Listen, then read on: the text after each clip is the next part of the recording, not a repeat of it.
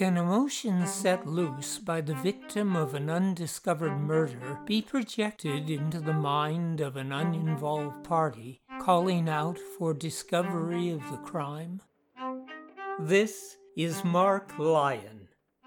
Welcome to the other realm. Throughout my life, I have collected true accounts left to us by those who have inadvertently crossed the invisible threshold from our world into the realm of the supernatural and returned to tell the tale. These are their stories.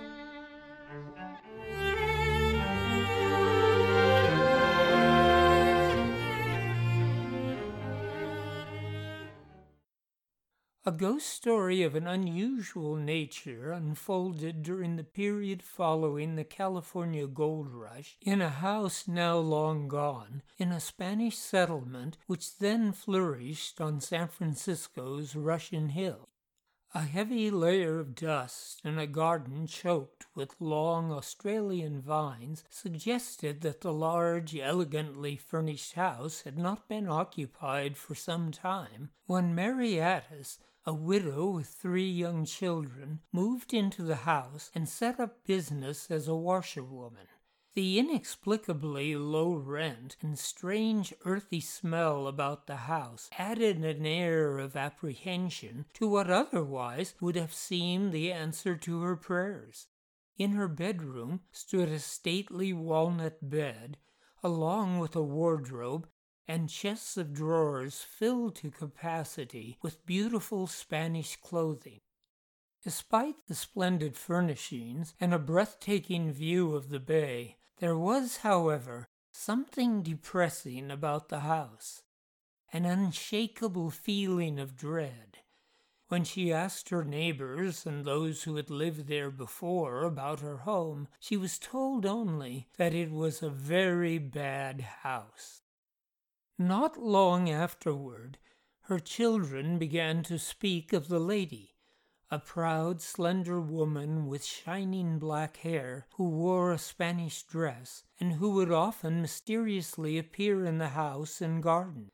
The woman, who never spoke a word, was no one they had ever seen in the neighborhood. It would not be long before Mrs. Addis also saw the lady. One evening, upon returning home from shopping, she saw the woman standing in her doorway. Frightened, she dropped a parcel she had been carrying. She looked down for only a moment to pick up her package.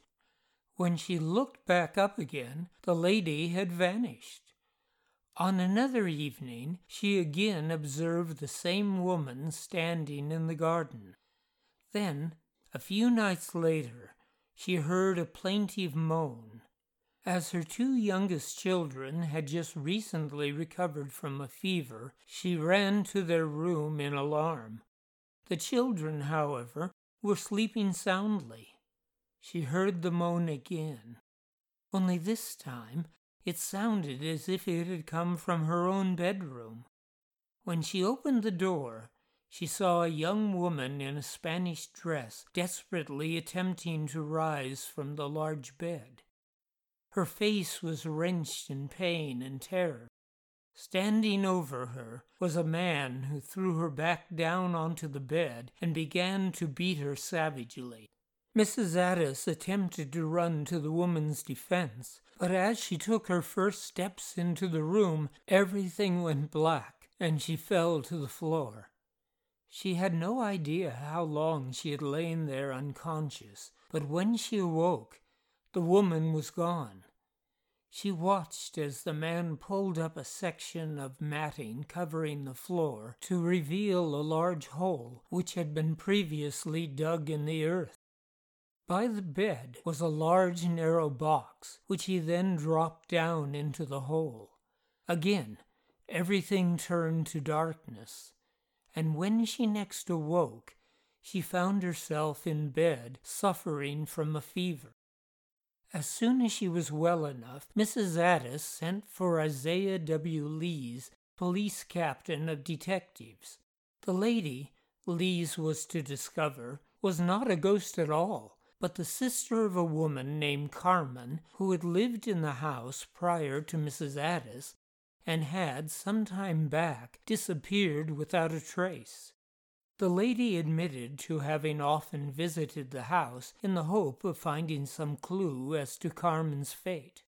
Lee's had 3 officers tear up the matting on the bedroom floor as well as the boards beneath, and there they found a long box matching exactly the one Mrs. Addis had in her vision seen buried.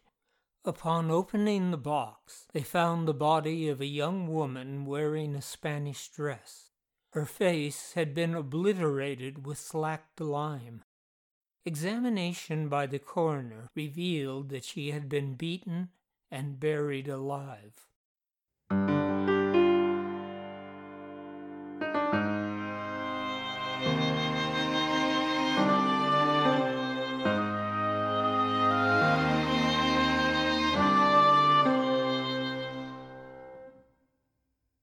An even more startling experience along these lines was recounted by an engineer who, on the evening of December 24, 1928, found himself bicycling toward Toledo, Spain, with a friend and fellow engineer named Victor Legrand. When, around 6 p.m., it started to snow, the 2 men decided they had best look for shelter. It was not long before they saw light off in the distance, and heading in the direction of the light, they at last came upon a large house and tried the vintage bell pull several times. When no one came to the door, they wondered if the house might be abandoned and tried the door handle. The door easily opened, and the 2 men entered an impressive hall. A generous black oak staircase leading onto a gallery loomed before them, and from a passageway off to one side of the hall they heard what sounded like the soft strains of music. Following the sound of the music, they soon discovered a room set up as a small theater. A dozen or so musicians sat before a green curtain playing stringed instruments for an audience dressed in old-fashioned clothing. The music stopped for a moment, and the curtain rose to reveal a stage upon which an exquisitely lovely young woman in ballet attire, ornamented with jewels, entered and began to dance. Though beautiful, there was something frightening in the way her unnaturally pale, almost white face stood out against the deep red of her lips and her bejeweled dark hair. One traditional Spanish dance quickly followed another as the audience watched in eerie silence, none of them making the slightest movement. It was during the 5th dance that the 2 men noticed a man attired in Spanish dress of the mid-1800s standing in the wings. He wore gold earrings and a gold-embroidered sash.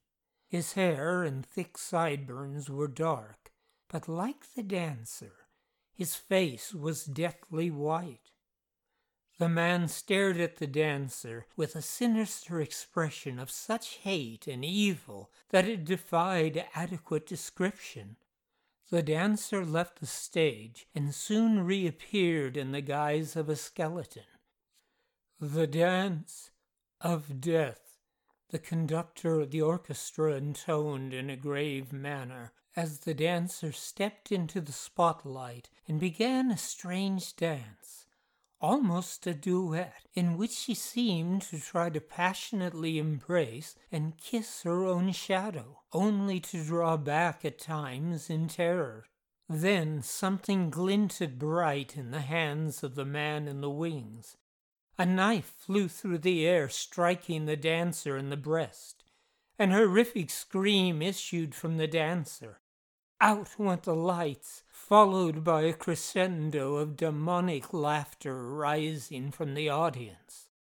The 2 men fled the house in horror. Fortunately, by now the snow had stopped, and they were able to resume their journey to Toledo. When, the next day, they told their story to the owner of their hotel in Toledo, he was not in any way surprised. "Everyone knows about that house," he responded in a most serious manner. "It is known as the House of Black Death. A long time ago, it was owned by an extremely wealthy merchant who enjoyed presenting dramatic and musical entertainments in the house, featuring the finest musicians, actors, and dancers to be found throughout Europe. He fell in love with a dancer of extraordinary skill and beauty, enticing the object of his obsession to stay by bestowing upon her every imaginable gift. One day, however, the dancer's husband, who had long been searching for her, learned of her whereabouts, made his way into the house, and killed her as she performed her most celebrated dance, the dance of death. The man then killed himself. The merchant could no longer bear to live in the house, and as it gained such an evil reputation that no one could be induced to live in it, he finally had it demolished." "But that can't be," said one of the men. "We were in that house last night." "Do not take my word for it, signors," responded the innkeeper. "Go back to the place where you found the house, and you will see the truth for yourselves. Last night, the 24th of December, was the anniversary of the night of the murder. It is only on that one night each year, and for that one night only, that the house reappears." The two men could not possibly believe such an incredible story, and cycled back to the place where they had entered the house. Despite carefully searching the entire area, they could not find even the slightest trace of the house.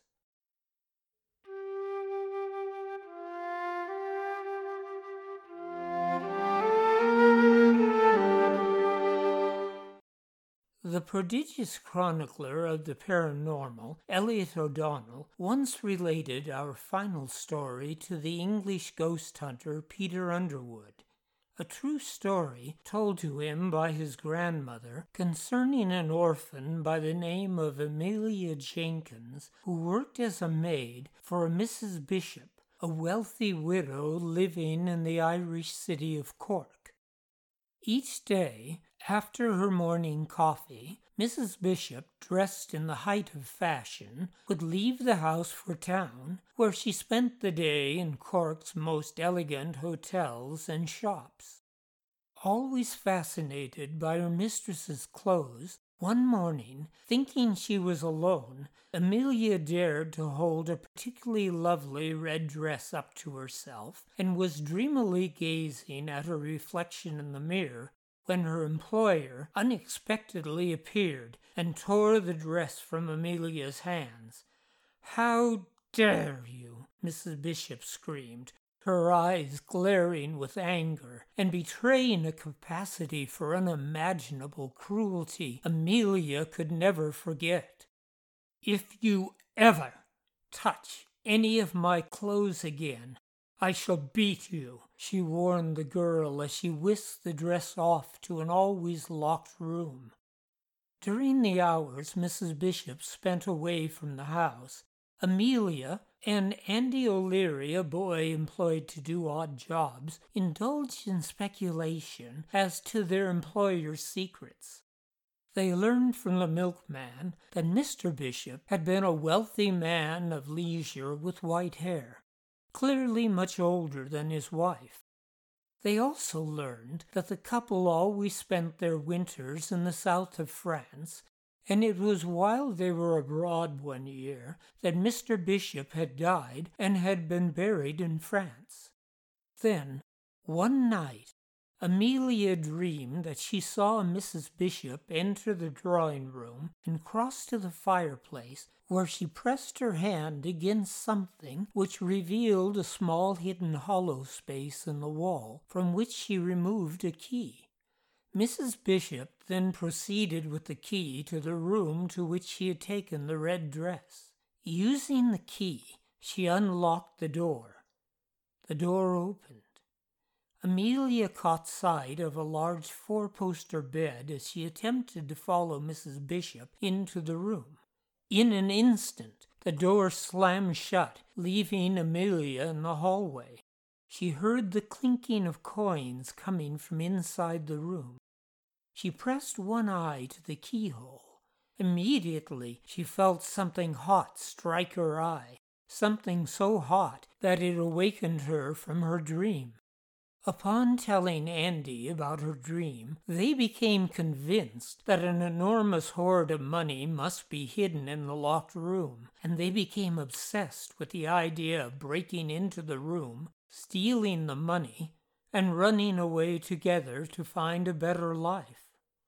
From time to time, Amelia attempted to find the key, but each time as she approached the drawing room, she would lose her nerve upon hearing mysterious raps, or what she feared might be footsteps behind her. Finally, one morning Mrs. Bishop announced that she would not be returning to the house until that evening, and Amelia found the nerve to enter her mistress's bedroom and play dress-up, donning a silk dress, high-heeled French boots, and a pretty hat, even going so far as to apply some rouge to her cheeks.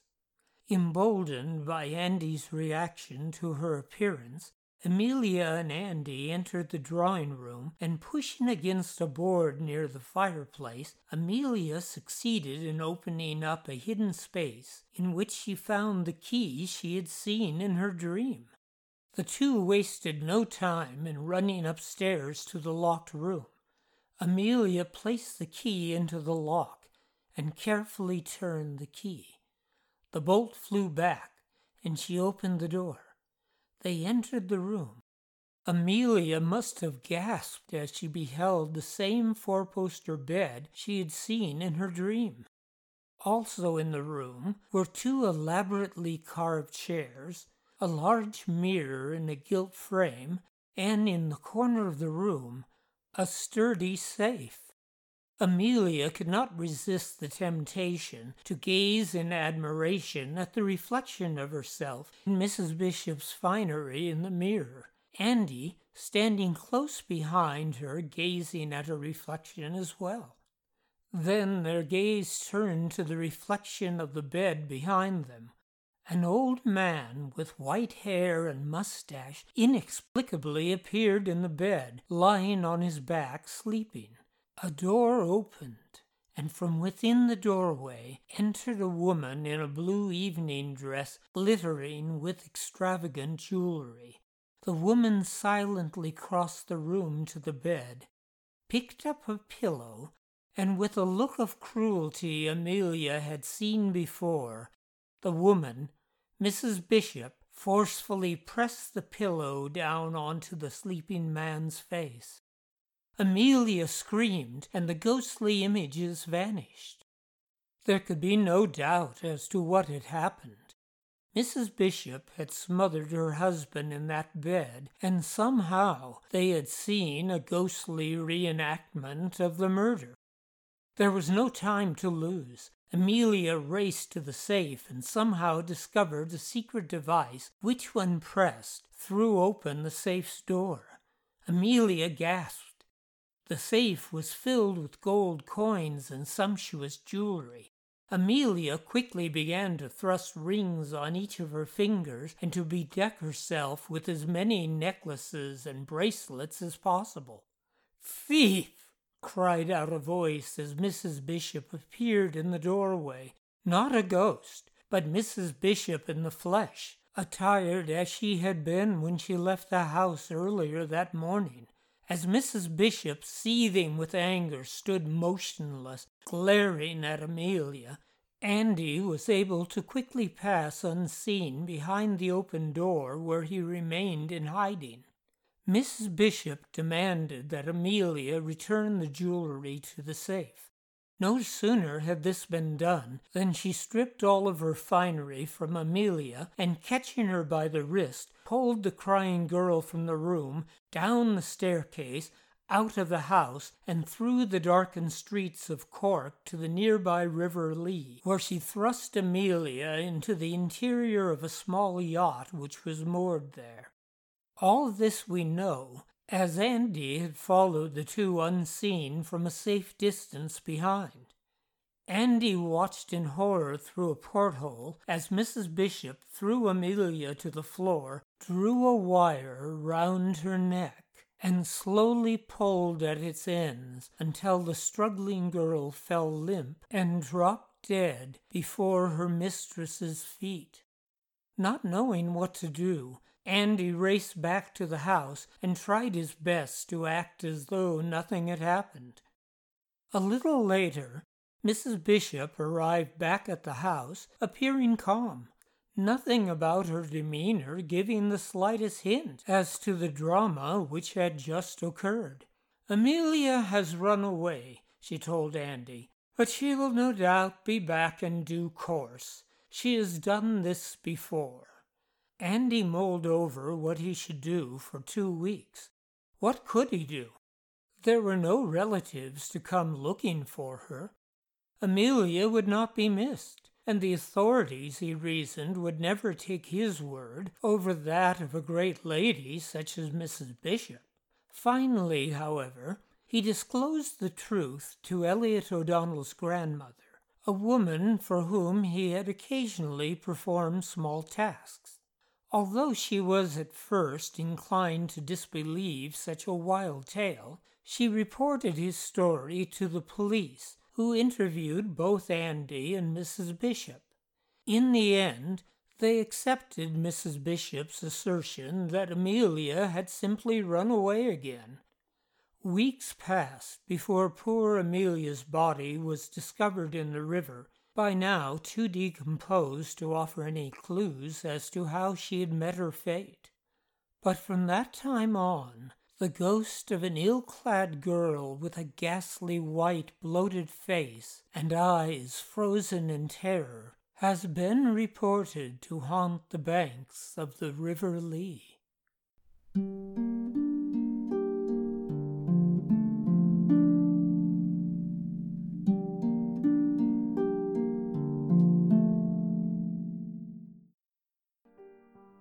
The Other Realm is a production of Wind Whistle Theatre.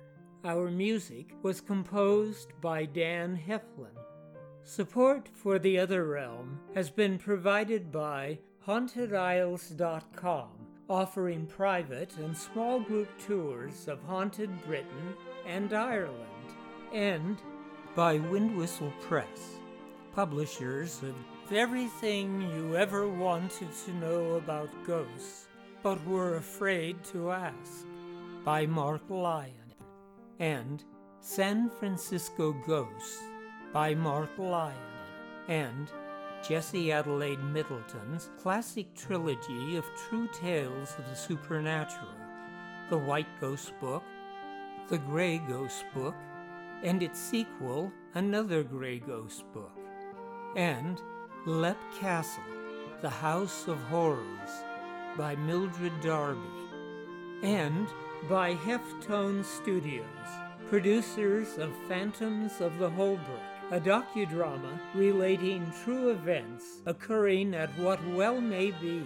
the most haunted hotel in the entire world, and Natalai, a modern retelling of the German legend of the Lorelei.